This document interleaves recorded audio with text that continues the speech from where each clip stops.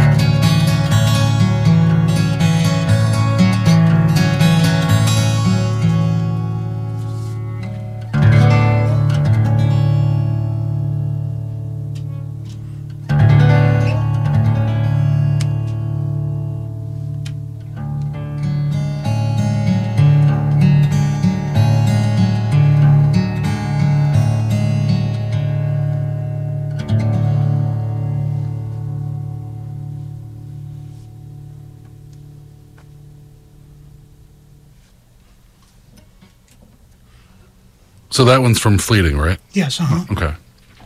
And now that came out in like this early fall, right? That's about right. I guess maybe April of Was this it that? past year. Was it that early?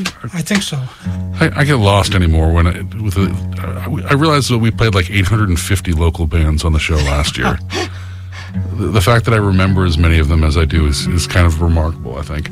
I'd say that's pretty remarkable all around. Yeah. It's nice to know there's that much good local music being made that I can get away with that. It's pretty impressive sometimes.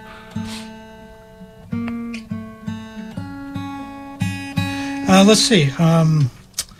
Okay. Let's see. I'm going to do another piece from Fleeting. This one is called Close to the Ground. Okay. And I guess that's it.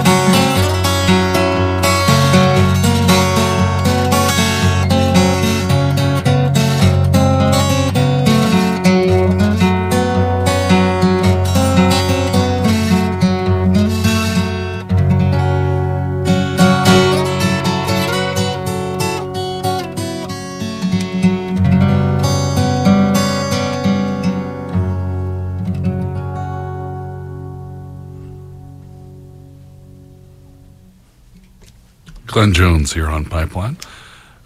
So now you're going to switch guitars, right? Yeah. Okay. So he has brought 4 guitars with him, 3 and a banjo. Sorry. So we're going to have a weird bit of breaks over the course of this set just to make things flow. Now you've got a slew of records coming out this year, as you were saying. Let's deal with the reissues first, since we're going to play one of those tracks while you go switch guitars and get stuff out. Yeah, my first 3 albums have been out of print for a while. They were originally issued just on CD by the Strange Attractors label out of Portland, Oregon. And Thrill Jockey has just licensed them from Strange Attractors, and we'll be putting out the first album, my debut solo guitar record, called "This Is the Wind That Blows It Out," will be coming this month. And so they're not going to all come on the same day, at least. No, it'll come out. They'll come out over the course of the year. That's probably a good plan. Yeah, but I'm really excited because the first 2 were never issued on LP, and they will be this time. So to me, the format of the gods will finally be respected and honored. You know, I do very well. The track I wanted to play. When I made my first record, I wasn't really sure how I wanted the guitar to sound. It was still a new process for me. And in reissuing this record, I sat down with my engineer, Matthew Azevedo, and we completely remastered the record from the ground up. And I think it sounds pretty fabulous. I would say it sounds at least, 20% better maybe than the original did. It was recorded here in Boston with Bill T. Miller Engineering. And the tracks that I think sound exceptionally fine on the reissue, one of them is the one we're going to play, which is a duet piece with Jack Rose called Linden Avenue Stomp.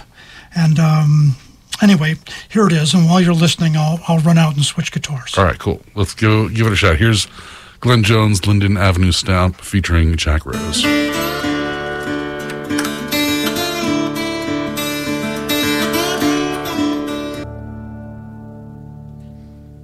Glenn Jones there with Jack Rose, Linden Avenue Stomp. From the reissue forthcoming on Thrill Jockey of This Is the Wind That Blows It Out. Glenn joins us in the studio this evening, and he's got a new guitar and some other songs to play for us now. Yeah. Let's see, the next few songs will be new ones.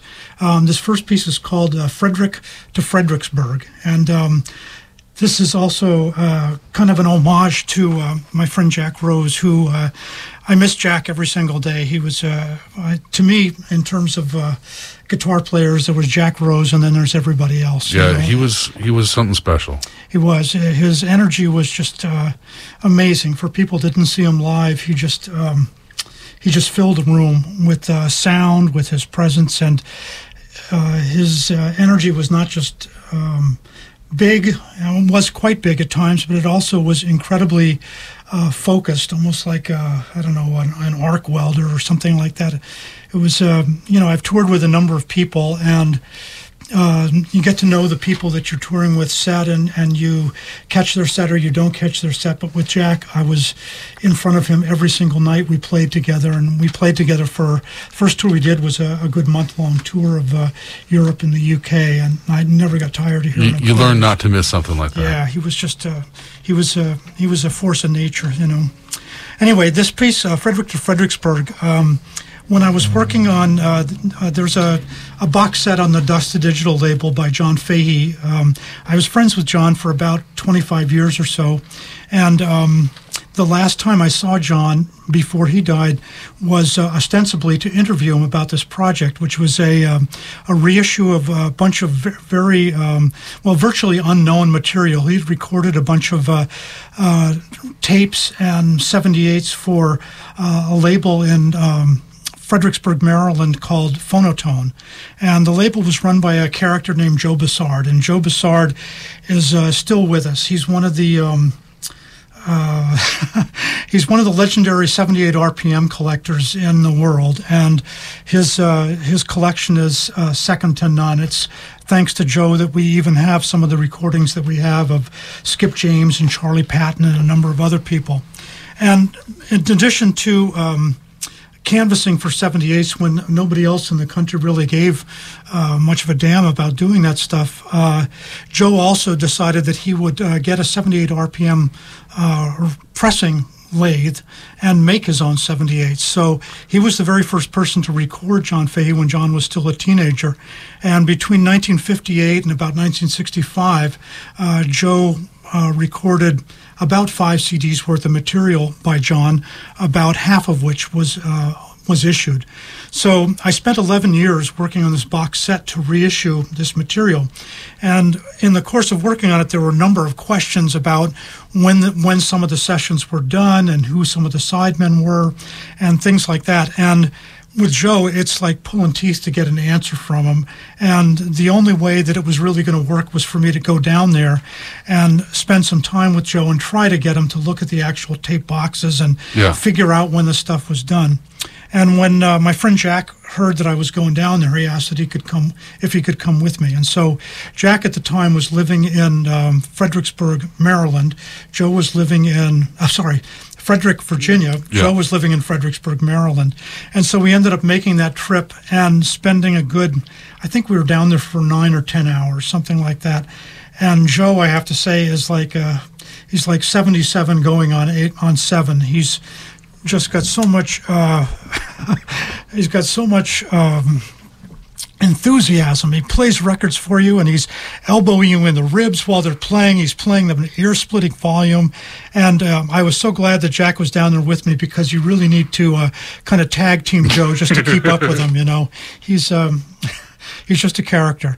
So when we were leaving that day, I mean, you don't do anything with Joe on your own. It's like he tells you how to drive your car. He tells you how to season your food. I've never had anybody reach across the table and salt and pepper and whatever my French fries the way Joe did. You know, you think you know how you like your food. Well, no, Joe knows better than you do. No, you know? This is the right way.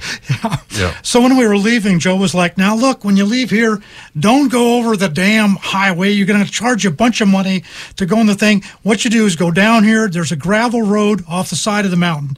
Take a right on the gravel road. It's dark, but just follow the gravel road over the mountain till you get over there, and you'll find another road there. Just follow that for about an hour. Eventually, you'll connect up with the..."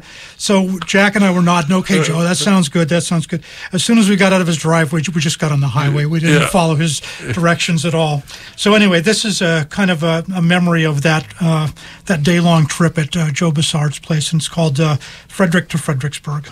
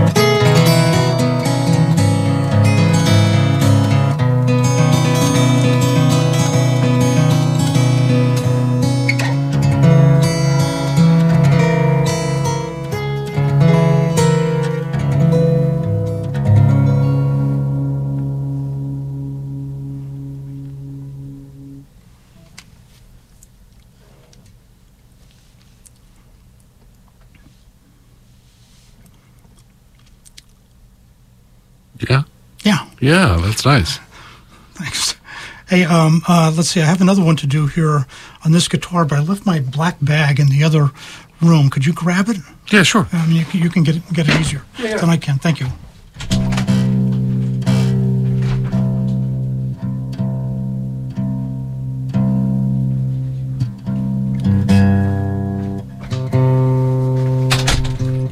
Thank you. I've never seen so many capos in one bag. I'm helpless without them. Some might say I'm helpless with them, too. Now.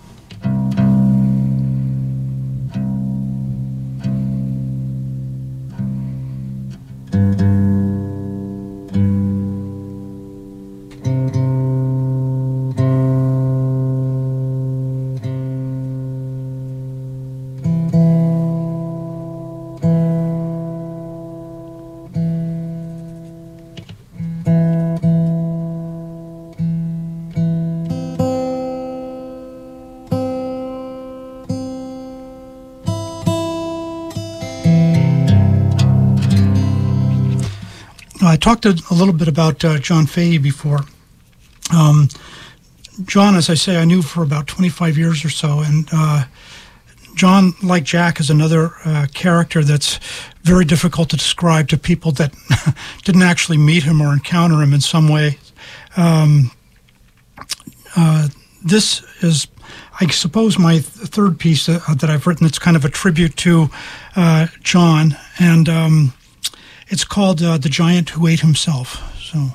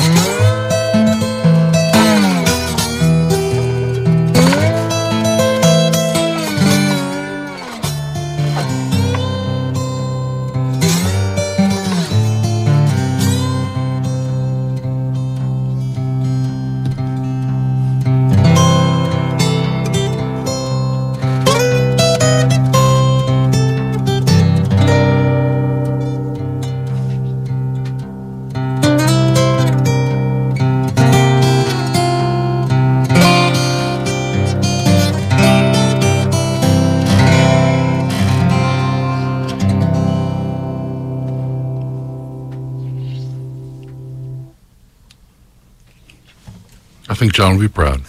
I don't know. Well, he'd probably be too ornery to be proud, but you know. You might have that right. Yeah. I did get the chance to see him as well, and, you know. And his book is one of my favorite things of all time. That's for sure.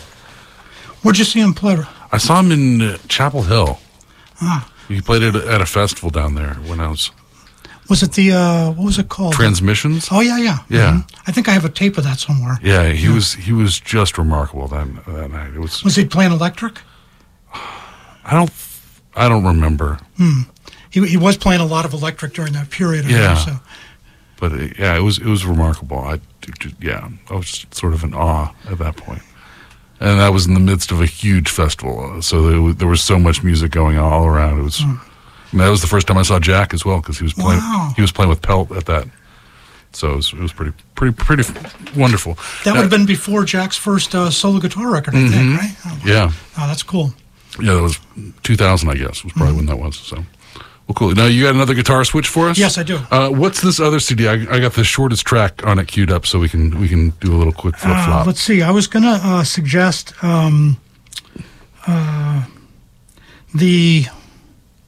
the fourth track.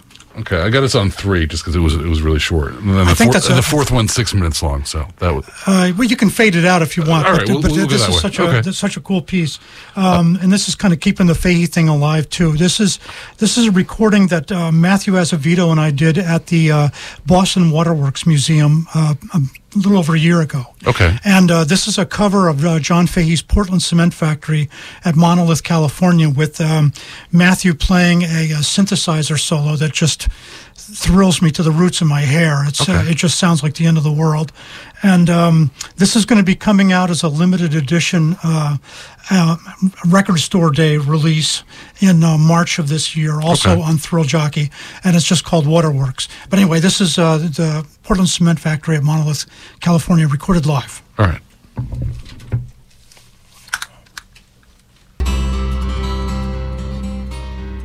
Glenn Jones there, a cover of the Portland Cement Factory? Portland Cement Factory at Monolith, California. All right. I always get part of that right. That's about all that hits my memory. So, and now we've switched guitars again, and you've got some more for us. Yeah. Let's see. I thought I would finish with a piece this is only about a week or two old. It's called A Different Kind of Christmas Carol, and I don't know how. I mean, I know people enjoy Christmas, but I don't know who those people are. You know, I think they must have kids or something, because Christmas is a good holiday for children, but it depresses the hell out of me, I have to say. I understand that feeling. Yeah. I try to fake it and play a good show of all the Christmas music that came out, but when the day itself actually comes, you're like, yeah. Yeah, enough already. Anyway, so this is called A Different Kind of Christmas Carol. And I don't know, this is, I guess I'll just finish with this one, and we'll see how it goes. Okay.